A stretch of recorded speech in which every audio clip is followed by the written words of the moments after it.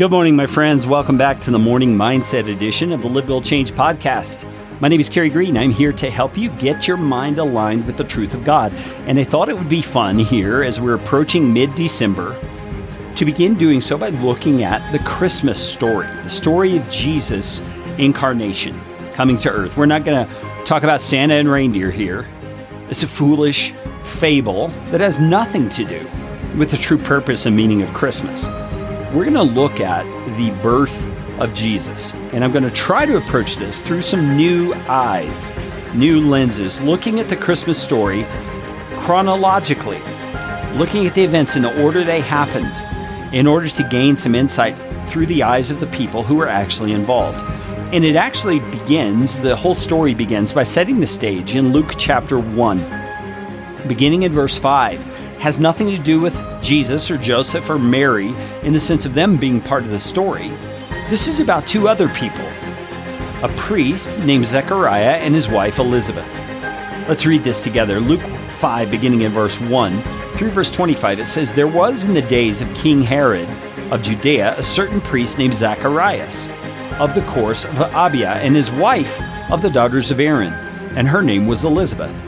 And they were both righteous before God, walking in the commandments and ordinances of the Lord, blameless. And they had no child, because Elizabeth was barren, and they both were well stricken in years.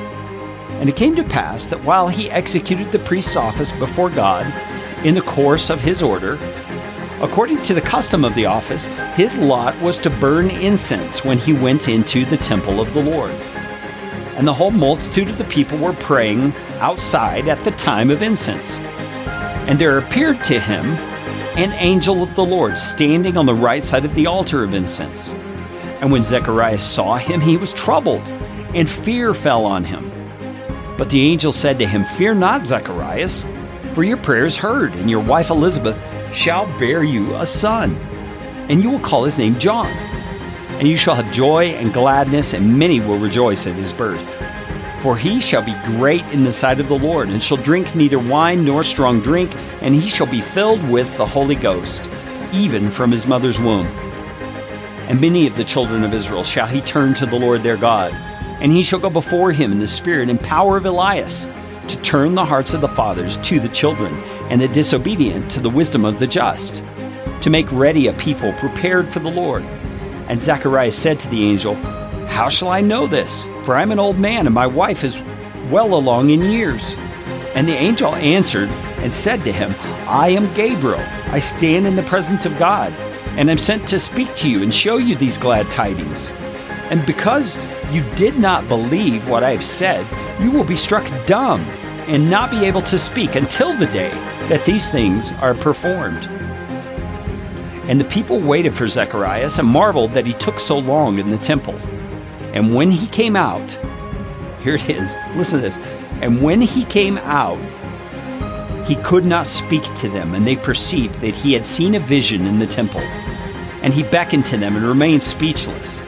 And it came to pass that as soon as the days of his time in the temple were completed, he departed to his own house. And after those days, his wife Elizabeth conceived, and hid herself 5 months, saying, Thus the Lord has dealt with me in the days wherein he looked to me, to take away my reproach. This is the beginning of the Christmas story, with an elderly couple who cannot have a child. And God steps in through a miracle to give her a child of her own, and to give him a child of his own.